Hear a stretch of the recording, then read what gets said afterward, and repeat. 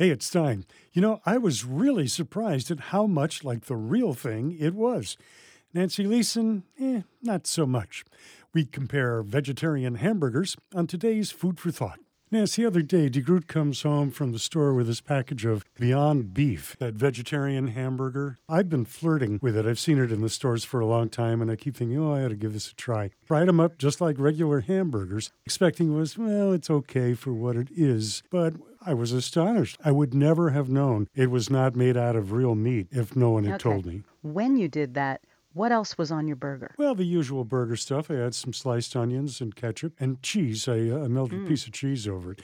I don't think that affected it. I mean, the way it felt, it was just like a regular hamburger. You told me about this, and I, too, have never tried it. I've never tried any of the new beef products that are out there, the Impossible Burger, the Beyond Beef. I just haven't done it. I feel like I'm pretty late to this party. Yeah, no, I know I am. But you were so excited about it that it seemed to me that if you think it's delicious, I'll think so too.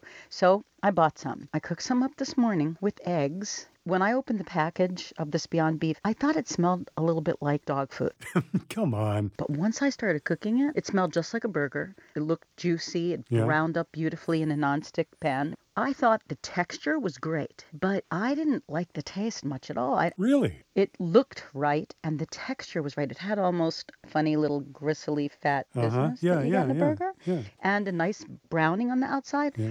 But it tasted like nothing. I'm tasting nothing. I grabbed some, actually, this is my new favorite thing, Mama's Jollof sauce. Did you say Zoloft sauce? No. Because if you did, I'm getting some and putting it on everything. I said Jollof, Jollof. Oh, okay. So this is a Nigerian product that's new on the market here in the Seattle area, made by Chef Lillian, who works out of Kent. I love this stuff. Eat it with a spoon. It's kind of smoky, and it's got peppers in it. I put a big old dollop on that, and bingo, it was really good. And then I took a little piece, added some cheese, put a sliced tomato over it, and some mustard. It was perfect, except... And there's always an except. I couldn't taste it anymore. I called my pal Mike Denton. Mike has not eaten beef for 20 years, except the one time last year that he saw me slicing homemade pastrami and had to have some, and then had seconds. But he said the Beyond Beef he didn't like at all, but he loves the Impossible Burger. Oh. I think you can buy them via mail order or something, but they're not as readily available in the supermarkets. He said that they sell it at Burger King, and also the best ones are at Red Mill Burgers. But he said the Burger King one tasted like a burger from my childhood. Well, I still think the Beyond Beef burger tasted just like a meat hamburger.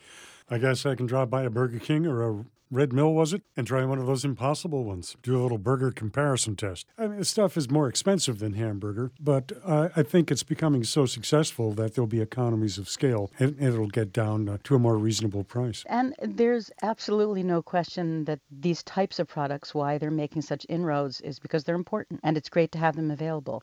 I'm really looking forward to more research and improved products and so on, and I think they're in the pipeline, especially since it's now becoming commercially successful. But DeGroot has this vegetarian cheese that she likes, which actually doesn't taste bad, but it doesn't melt. She got mozzarella that doesn't melt. What's the point? More fake cheese research is desperately needed. With KNKX Food Talker, Nancy. There's the beef. Leeson. He's Dick. Made of water, pea protein, expeller express canola oil, refined coconut oil, rice protein, natural flavors, cocoa butter, mung bean protein, methylcellulose, potato starch, apple extract, pomegranate juice concentrate, sunflower lecithin, beet juice extract for color. Stein.